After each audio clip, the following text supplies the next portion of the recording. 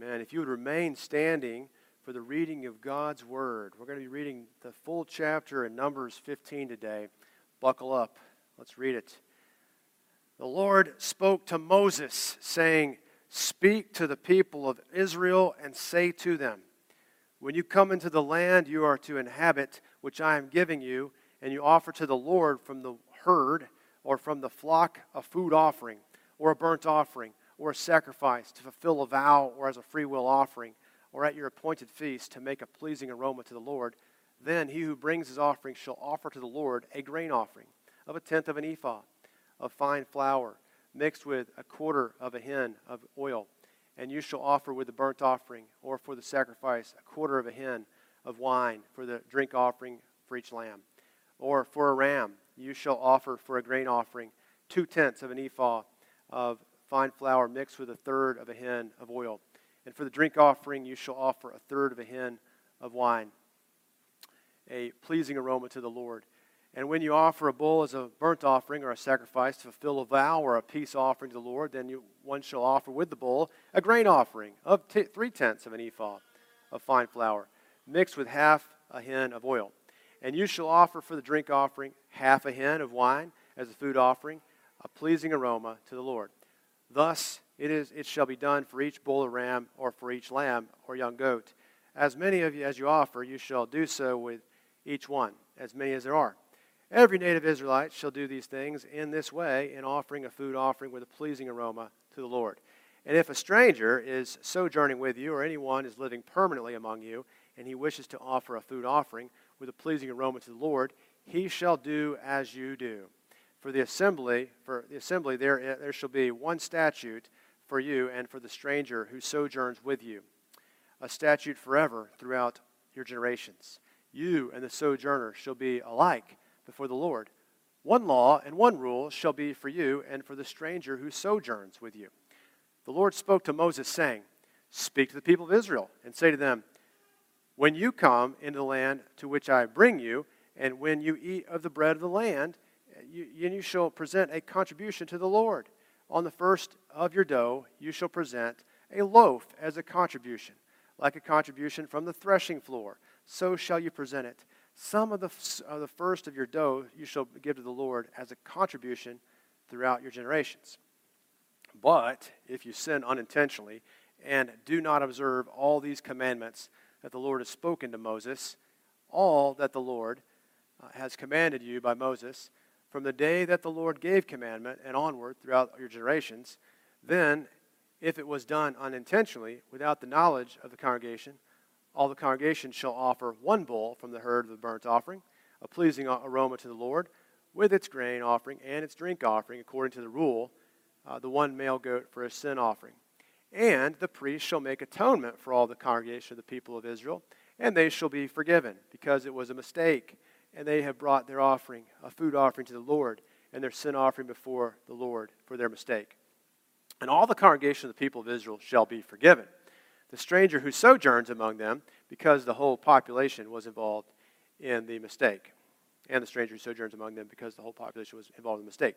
If one person sins unintentionally, he shall offer a female goat, a year-old for a sin offering, and the priest shall make atonement before the Lord for the person who makes a mistake when he sins unintentionally, to make atonement for him, and he shall be forgiven. You shall have one law for him who does anything unintentionally, for him who is native among the people of Israel, and for the stranger who sojourns among them. But the person who does anything with a high hand, whether he is native or a sojourner, reviles the Lord, and that person shall be cut off from among his people, because he has despised the word of the Lord and has broken his commandment. That person shall be utterly cut off, his iniquity shall be on him. While the people of Israel were in the wilderness, they found a man gathering sticks on the Sabbath day. And those who found him gathering sticks brought him to Moses and Aaron and to all the congregation. They put him in custody because it had not been made clear what should be done to him. And the Lord said to Moses, "The man shall be put to death. All the congregation shall stone him with stones outside the camp." And all the congregation brought him outside the camp and stoned him to death with stones as the Lord commanded him. The Lord said to Moses, "Speak to the people of Israel and tell them to make tassels on the corners of their garments throughout their generations, and to put a cord of blue on the tassel of each corner. And it shall be a tassel for you to look at, and remember all the commandments of the Lord, to do them, not to follow after your own heart and your own eyes, which you are inclined to whore after. So you shall remember and do all my commandments, and be holy to your God. I am the Lord your God, who brought you out of the land of Egypt to be your God. I am the Lord your God." This is the word of the Lord. Thanks be to God. You may be seated. This is the word of the Lord. And in context, this was given in the middle of Numbers. Numbers is a book that alternates between law and narrative, law and narrative, law and narrative. You see in the first 10 chapters that there was preparation for the journey to the promised land. And then you have, in the 11 through 14, the journey to the promised land began, and it went colossally sideways. The people grumbled from the outset. They were unhappy with the leadership. They were unhappy with the provisions of God. They wanted to go back, and they essentially nullified God's promises and wanted to elect a new leader and head back to Egypt. So it had not been smooth. It had been rocky for some and fatal for some. In the very previous verses, in the light of the spies' report, and that there's giants in the land, and the cities are well fortified, and there's no way we can go into that land because they will kill us. Let's go away, and let's stone Moses and elect a new leader. Joshua and Caleb stand strong, convince the people, ultimately with God's help, when his presence shows up and thunders, that they have sinned, and they ask for forgiveness. Moses asks for forgiveness, and God forgives the people. Yes? So then the people launch out into an ill-advised, sort of making themselves right project. They're going to go into the land and take the land. They're going to go fight the Canaanites, and they get slaughtered. They get run out of there at Hormah, and that's the very last words we see. They have had a fatal, colossal mistake because the presence of the Lord and Moses do not go with the people, and the ark doesn't go with the people, and they go out and get killed.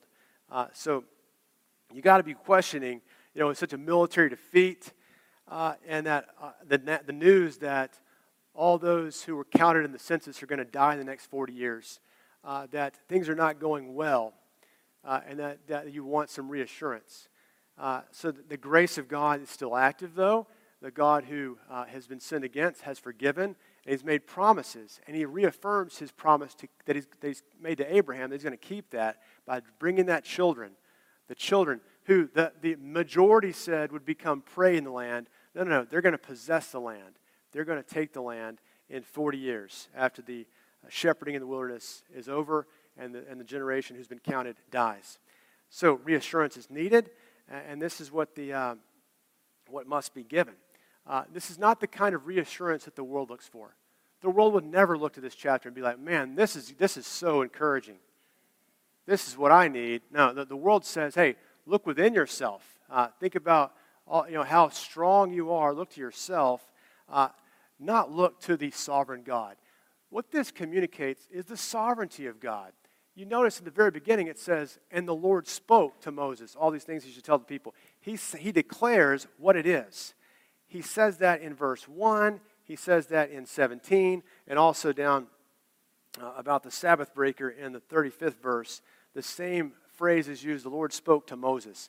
God speaks, and he acts. He declares that this Sabbath breaker should be stoned. He tells them what to wear. He tells them what they're going to do with all the stuff he's going to give them. So what does he say there that they need to hear? We're going to look at today, and it's really gospel. Let me begin with a story here as you think about the need for reassurance. I was in the drive-through line at McDonald's, of all places, and in the middle of the day, 1 o'clock in the afternoon. And if you know how this works, on the front of McDonald's, the drive-through line comes around and goes all the way around to the back of the building to get your food. And there's two lanes, and they converge and they merge together into one lane. Well, behind McDonald's on the side there's the drive-through lanes. As it merges, there's very little space to get through, especially if someone's parked in that area.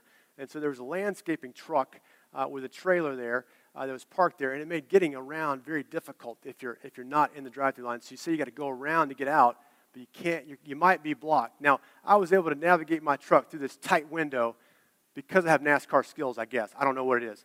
But I was able to get through. As I'm in the line, a white Hyundai is in front of me, and this white Hyundai has ordered the food and pulls forward, and as the white Hyundai is waiting, suddenly a blue car comes up, and I evidently can't get through. It's like the white car may be a little bit too far over. And so I see this kind of happening, and this all takes place in like 5 to 10 seconds, no more, no less. Eventually, white Hyundai moves forward, and I kind of wave the blue car on because if I move, then it can't move. So blue car goes through. All of a sudden, I hear profanity after profanity, laced profanity, yelling out the blue car's window at the white Hyundai. You won't believe it. I watched the white car. Look at the white car. And the white car, there's a lady driving, and she's like, what did I do? She's completely flabbergasted as to what she's oblivious to the situation. She might have been blocking this person. So the blue car storms out of there when it gets free, right? And I look, and if you don't know this, you ought to know this. When you're behind a car in a drive-thru, you can spy on the car in front of you by looking in the rearview mirror, right? So look and see the woman's face. She's tearing up. She's collapsing. She's crumbling. She's been yelled at, berated, and destroyed by this blue car mean lady, right? I watch her. I wanted to get out and hug her, but you can't. You're locked in this drive-through situation, and that'd be weird. But nonetheless, her face is collapsing. I can see her shaking her head. She can't believe this happened. She's like, did I do something? Maybe she's completely confused. I ask you, guys, which one of those cars, which one of those women needed the gospel that day? The answer is both, of course. Not just the bad guy, the good guy, or the one. Everybody needs the gospel, essentially. The guy who is cursing, the guy who is offended, the guy who's collapsing, we all need the gospel. We all need the gospel. We don't need to look inside ourselves, and we don't need to just be nicer people and get along better. That's what the world thinks, is if we just learn better and we work harder, we're going to get along, it's going to be a better world. And that's the church can get involved in that too and think, well, we just need to make things a little nicer, and make this world a nicer place, where everybody feels good. Well, that's simply not the case. That is not going to make things better. If anything, we ought to be really good right now because we have lots of years of education and messaging about that. Be nicer. The church is even taking that up, like, be like Jesus, be kind, not like all the bad guys. Like, we got overwhelming messages to be better and to work harder at that. It does not change things. You can't fix things without the Lord's work. And so what's going to happen here is the Lord is going to tell us what's going to happen in 40 years to encourage people who are absolutely discouraged. They have seen people die that they love. They are wandering in a barren wasteland. They don't have anything. They have been previously slaves. They've experienced miracles and seen signs, but they have doubted God, and they're afraid of Him. So He speaks to Moses, the Lord does, and He tells them in quite an amount of detail further elaborations on the finer points of Leviticus 4. And you think, how is that encouraging? Very encouraging. Look at the first 21 verses there in the text. That's elaborations on the holiness codes, the sacrificial codes in Leviticus 1 through 7, which is part of the commandments that God's given since He started giving commandments since Exodus 19. He set the people free from Egypt, and He meets with them at Mount Sinai and starts to declare His will for them. And it begins with, no one relates to God apart from His binding Himself to them by blood. Okay? That is how you're going to relate to God and have fellowship with Him, through blood, through offerings, through these mixes of offerings. And so He's going to elaborate on those offerings with the addition of a wine offering and the grain, how the cereal, the food offerings work, how do you mix them up, what are the proportions. If you give a bigger animal, you got to give more, and you see that on and on and on it goes. And this applies to not just the natives, but also the sojourners, the people who have not from this people, but have joined the people. And he's speaking ahead into the future and saying, there's going to be people who are not ethnically descended from Abraham who are going to be part of this people, and they're going to do the same things that you're going to do. Don't withhold this from anybody. This is the situation. This is what everyone needs to be doing, is these offerings, for peace offerings, guilt offerings, and then so on and so forth. Then you go down to 22, it's about unintentional sins. If we don't even know we're sinning as a corporate group, in the first paragraph of the 26 and 27, you see for individuals, but it says there at the end of that 30, if a person does things with a high hand, meaning intentionally rebellious against God, then that is not redeemable. He should be cut off from the people, right? He's despised the word of God, broken his commandment, and he should be utterly cut off. Iniquity should be on him. That's a harsh warning. So you've got the Lord who provides these sacrifices that are pleasing aromas to him, offering up atonement or covering, right? You've got this warning of high-handed rebellious sin. Why is this important? Well, their history is high-handed rebellious sin. This is despised. This is the majority report we saw in the 14th chapter. People look for themselves and see, I don't think God can do this. Let's go back our own way. Let's go our different way. We're not going to follow God's way. High-handed sin will lead to being cut off. You see an example of high-handed sin with a Sabbath breaker, and you see eventually how, God takes his word seriously. This Sabbath thing is a big deal. It's not just a minor factor. This is the very sign that God gives to set them apart in Deuteronomy 5:15, which explicitly mentions his redemption. Because of his redemption of them, they are to keep this day holy. And so if they reject it, it's like they're rejecting the Lord. So you see this, that they put him in custody and they don't stone him until God tells them exactly how to do it. And it's very harsh. You're talking about a multitude of people hurling stones down on someone's head, right? And it's to demonstrate that this person has sinned against the whole community. The whole community is raining down judgment on them from God, authorized by God. It's a very serious act. So you see the Sabbath breaker is executed. And you see this very unusual practice that God tells them to put on tassels, and he reaffirms his covenant promises. So that's an overview of this. Okay? It's an overview of this. And what I think this is helpful for is it gives us really what I think is a 4-point outline on what the gospel is for us, right? So first thing you got to know is that God is faithful to his word. You look at the first verses there. Look at 1 and 2. It's like God moves seamlessly from the verse 45 of the previous chapter. The Amalekites and the Canaanites lived on the country down there and defeated them and pursued them. They're being judged, right? The Lord spoke to Moses saying, speak to them, the people of Israel, and say to them, when you come into the land, you are to inhabit, which I'm giving you. When you come into the land, not if, but when. God explicitly says he is going to keep his word that he promised to them, to Abraham, their forefather, and Isaac and Jacob. I'm giving you this land. When you come into the land that I'm giving you, you're going to inhabit it that I'm giving. He also implicitly implies blessings to them because they're going to have such an overabundance of stuff in this land.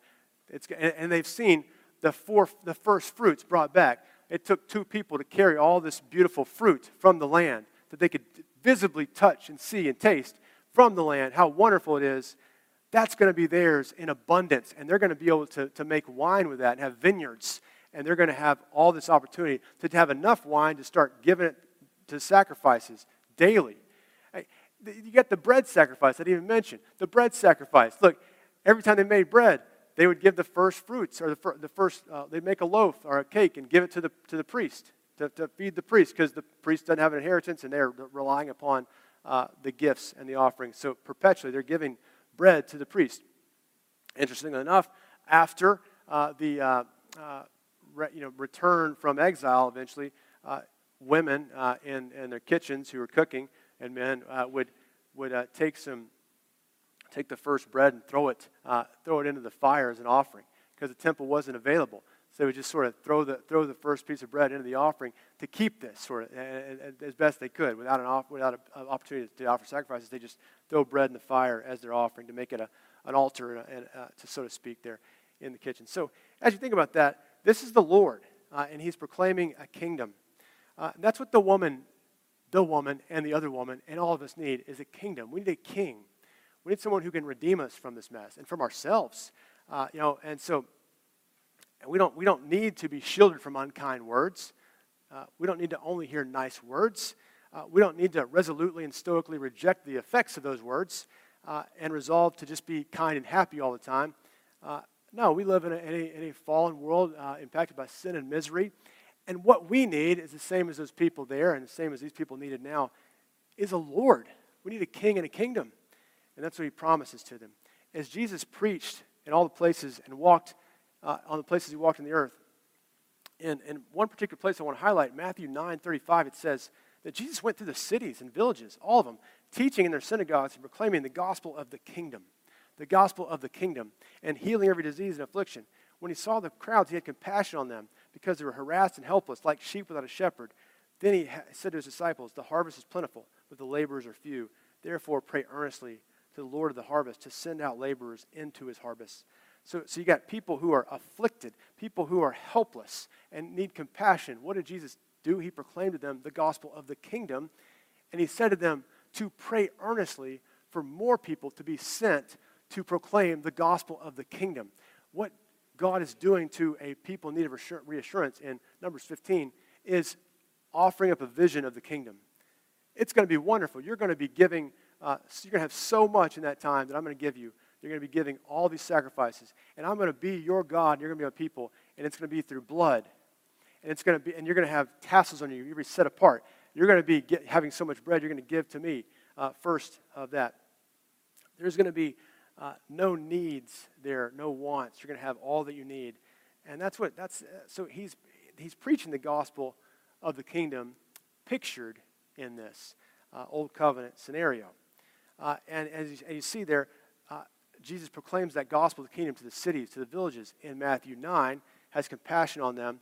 What the broken lady needs, what the cursing lady needs is no different. We need to understand we're both sheep expressing our helplessness in different ways. Expressing our helplessness in different ways. Whether or not we're evilly cursing others or we're broken by the curses against us, we are projecting our heavy needlessness, our neediness and helplessness, by either lashing out or by crumbling. So the Lord here proclaims the kingdom in Matthew 9 and then instructs them to pray earnestly.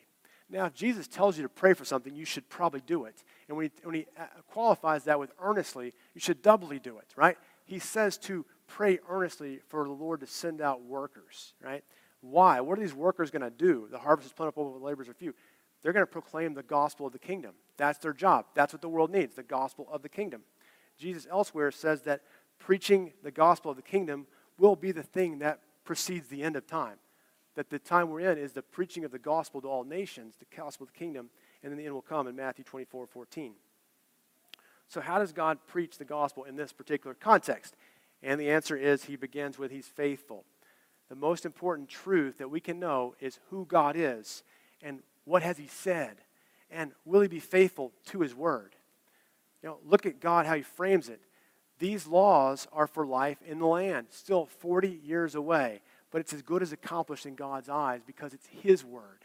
He has said it's going to be happening, and it will happen. It's as good as done because God says it. And that ought to be instructive to us, that the Lord can speak in those terms because none of his words will fail.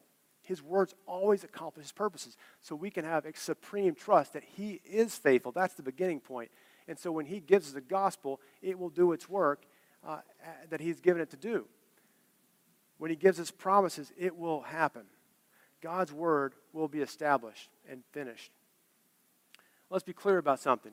The original hearers of the words spoken to Moses in Numbers 15 did not have an easy life. It was challenging, but it was good.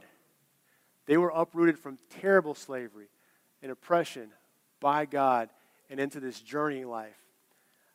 In a similar way, you and I have been, as believers, have been set free from slavery to sin, but we're journeying. We're not there yet. We're oppressed by our own sin still within us. The devil, the world, all the things that we encounter, our own sin, which is messing things up. So we've got to remember that the key thing is that God remembers his covenant with Abraham. He's faithful over hundreds of years to be faithful to promises he's made in the past, and he will keep those promises. And that's interesting, isn't it, thinking about God remembering something, right? God remembers his word. How is that? When you think of remembering something, that word in Hebrew is transliterated or pronounced out to remember, zakar. Now, when I was in seminary, I was learning that phrase, that word, zakar, which is used all over the Bible. At the time I was in seminary, there's a movie made called Dude, Where's My Car? Right? And it's like I've lost my car because I was on drugs or something is the idea there in that movie. These guys can't find their car. So the name, it's Dude, Where's My Car? Zakar is remember. I can't remember where my car is. Now, that's different. It's not recalling something that you might have known previously. It's not something coming to mind. That's what we think of when we typically think of remember. Remember where I left my car. What God's doing is acting. He's doing in accordance with his word, what he said. It's not like he forgot it. Now he's reestablishing it. He is acting in his time to the absolute ends that he has set forward. Remembering doesn't mean what it means today. It means to use whatever means necessary to make real in present what is real in the past and the future and on. It's making true what is real in God's decrees. Remembering is what he's doing. It's where that God remembered there. Good news is that God remembers his people. That's the first thing, and he is faithful to do all he's done. When we pray, we can pray on this basis after the example that Moses gave. In Exodus 32:13, Moses prays to God and says, remember, Zakar, Abraham, Isaac, and Israel, your servants, to whom you swore by yourself, and said to them. Now, he's just saying, remember, you swore this. You promised. Remember what you said to Abraham, Isaac, and Israel. You said, I will multiply your offspring as the stars of heaven, and all this land that I have promised, I will give to your offspring, and they shall inherit it forever. We say, I'm a baptized man. I'm looking to you. You've declared me to be righteous. You've declared that you will finish every good work that you began. You've declared to me to be more than a conqueror. You declared your love for me. And I ask on the basis of those promises, on the basis of those, to remember me. We pray according to his steadfast love, as we saw last week. We pray and ask him to remember his oaths. To act. We ask him to act when we ask him to remember. Act in light of those. And in Exodus 6, when he speaks of going to redeem the people out of Egypt, he says, I have remembered my covenant. Say therefore to the people of Israel, I am the Lord, and I will bring you out from under the burdens of Egypt and deliver you from slavery to them. I will redeem you with an outstretched arm and with great acts of judgment. I have remembered my covenant. Okay? The word there, the good news is God remembers his people. Not that we remember him, but that God remembers his people. That is the key thing, is God remembers us. But who are these people that he remembers? The second point is look at who they are. We might often be oblivious to who we are, right? We might have very little self-awareness. But at the very beginning of this text, we are struck with who we are. We relate to God on the basis of bonds from blood, sacrifices, peace offerings, guilt offerings, these fire offerings. The sacrifice had to be consumed and burned to point to the sinfulness of the people and the need to be a sacrifice or substitute to be consumed, that we might have fellowship and peace with God. An atonement, that we might be pleasing to God. There had to be a lamb consumed for us. That's who we are. Look at the unawareness of this and the unintentional sins. You look at Uzzah, right? Who was helping carry the ark back to Jerusalem, and they've got the ark positioned on a cart being pulled by an animal, and the animal stumbles. The cart starts to tip, and the Ark of the Covenant starts to swing off and fall into the dirt, and so the man tries to steady the Ark of the Covenant and touches it. Now, God's revealed will says no man should touch the ark, right? So though maybe an unintentional, well-intentioned even action, instinctual even, becomes a sin. Sort of what we're talking about here. We can unintentionally go against God's revealed will. Maybe we don't know what God's word says on a certain matter. Maybe it's been obscured to us, and so we're transgressing God's word or teaching others to do so. And so we want to be aware that we're not always thinking rightly and acting correctly. That's made clear in this. Is this the people who God remembers and loves? Is the people who are brought into relationship by blood and who are intentionally and unintentionally sinning against him day after day and must be redeemed by a sacrifice, right? This is who they are. We must remember that the very first thing that Jesus says on the Sermon on the Mount is that blessed are the poor in spirit, for theirs is the kingdom of God, or kingdom of heaven, right? The poor in spirit. We have to understand that we have nothing in us that would commend us to God. We are poor in spirit. We remember that we are not the people who always do the right things. We are the people that God remembers, right? We are not the people that always do the right thing. We're the people that God remembers. It's not just that we're poor, poverty-wise. We're poor in spirit. Spiritually speaking, we have nothing to boast about. We have to empty out everything we could ever boast about, all of our good works, and say they are like filthy rags. They do not get us anywhere with God. Anything we could boast about, and empty it out and say, I count it refuse for the sake of Christ, as Paul does in Philippians 3. We have to understand, until we are emptied out as a cup, we cannot be filled. We must empty ourselves of all boasting and all pride, spiritually speaking, and confess we are poor, and go to Jesus, right? This is like the guy who reaches out, or the woman who reaches out to touch the very tassels, the corner of Jesus' garment to be healed. This is who we are. We're not even qualified enough to touch him. We're not even worthy enough. We're unclean, and we must go peripherally and obliquely to just reach out and graze him at the corner of his garment as he's going by. And he looks at that person and says, your faith has healed you. That's what we are. We are people at best able to graze him. We are not worthy of being healed by him. And it's that very faith of poor in spirit, understanding we are nobodies, unworthy, that the Lord commends is righteous. The poor in spirit will inherit the kingdom of heaven. It means that to be truly a Christian is that we rely on nothing we have, not our natural birth, not our education, nothing we've accomplished, our works. We cling simply to the cross. Empty, homeless, naked, vile. He is the all-sufficient one.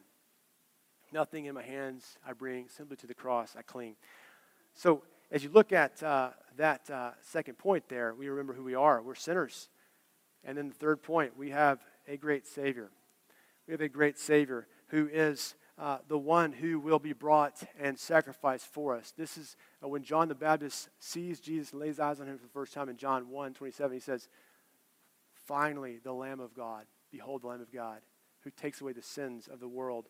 We are set free. And this is what the very thing that is pictured in these offerings, burnt offerings, is embodied in realizing Christ. That we have broken the Sabbath day, right? We deserve to be cursed and put out of the camp. Jeremiah 17:27 says, if you do not listen to me to keep the Sabbath day holy and not bear the burden and enter the gates of Jerusalem on the Sabbath day, then I will kindle a fire in its gates and shall devour the palace of Jerusalem and shall not be quenched. Jerusalem was destroyed for breaking the Sabbath. That's what happened. This man was broken for breaking the Sabbath. We've all broken the Sabbath. None of us have remembered the Sabbath day and kept it holy. We deserve everything that's coming on this guy, but Jesus takes it for us. And finally, we see that we have a new calling. We have a reaffirmation of who God initially says these people are. At Exodus 19, when he begins to speak to the people, he says in verse 6, you shall be to me a kingdom of priests and a holy nation. These are the words that you shall speak to the people of Israel. So this gospel, we look at God's faithful. We're sinners. We have a great Savior in Christ who is faithful for us, and he gives us a new calling. These are people who are sinful, and he says, you're going to go into the land, you're going to have these garments, these outer garments you're going to wear, and you're going to put tassels on them. And you're going to have this blue cord that's going to be in there. And the sign of blue in the ancient Near Eastern world was a sign of royalty and also a sign of the priesthood, the kingdom of priests, a holy nation. You're going to wear this cord to remind you to keep the commandments of the Lord. And you're going to also be set apart by them. So who's going to see you? Well, all these other people that live there. They're going to see that you are God's people. You're set apart. And you are going to be reminded to keep these commandments because you are my people and I will be your God. You have a new calling. these tassels are constant physical reminders of their special relationship by God's grace. Outward signs of a covenant between them and God. As you look at this, you see explicitly that this blue was used on the high priest's uniform. This blue cloth was what they wrapped the tabernacle holy pieces in and transported them. The curtains were adorned with blue. It's the king's color, the King of Kings. You're the king's people. This is a kingdom you're in. This is your fundamental identity. You have to understand you're not the nice people of the world. You are the kingdom of God. You're not the good people. You're the kingdom of God people. That's who you are. Your first and foremost allegiance is to the king. You turn from looking at things in your own eyes, as it's mentioned explicitly in this text, and trust and remember the words of God, his laws, as it says in 37 through 41. So what do we do now? Do we wear tassels? Of course, we do not. We do not wear tassels. We do not wear outer garments with tassels on them, right? That would be absurd, wouldn't it? Or would it? Shouldn't we obey these things? Isn't this on for the generations? What are we doing not wearing tassels? Like that have blue cords in them.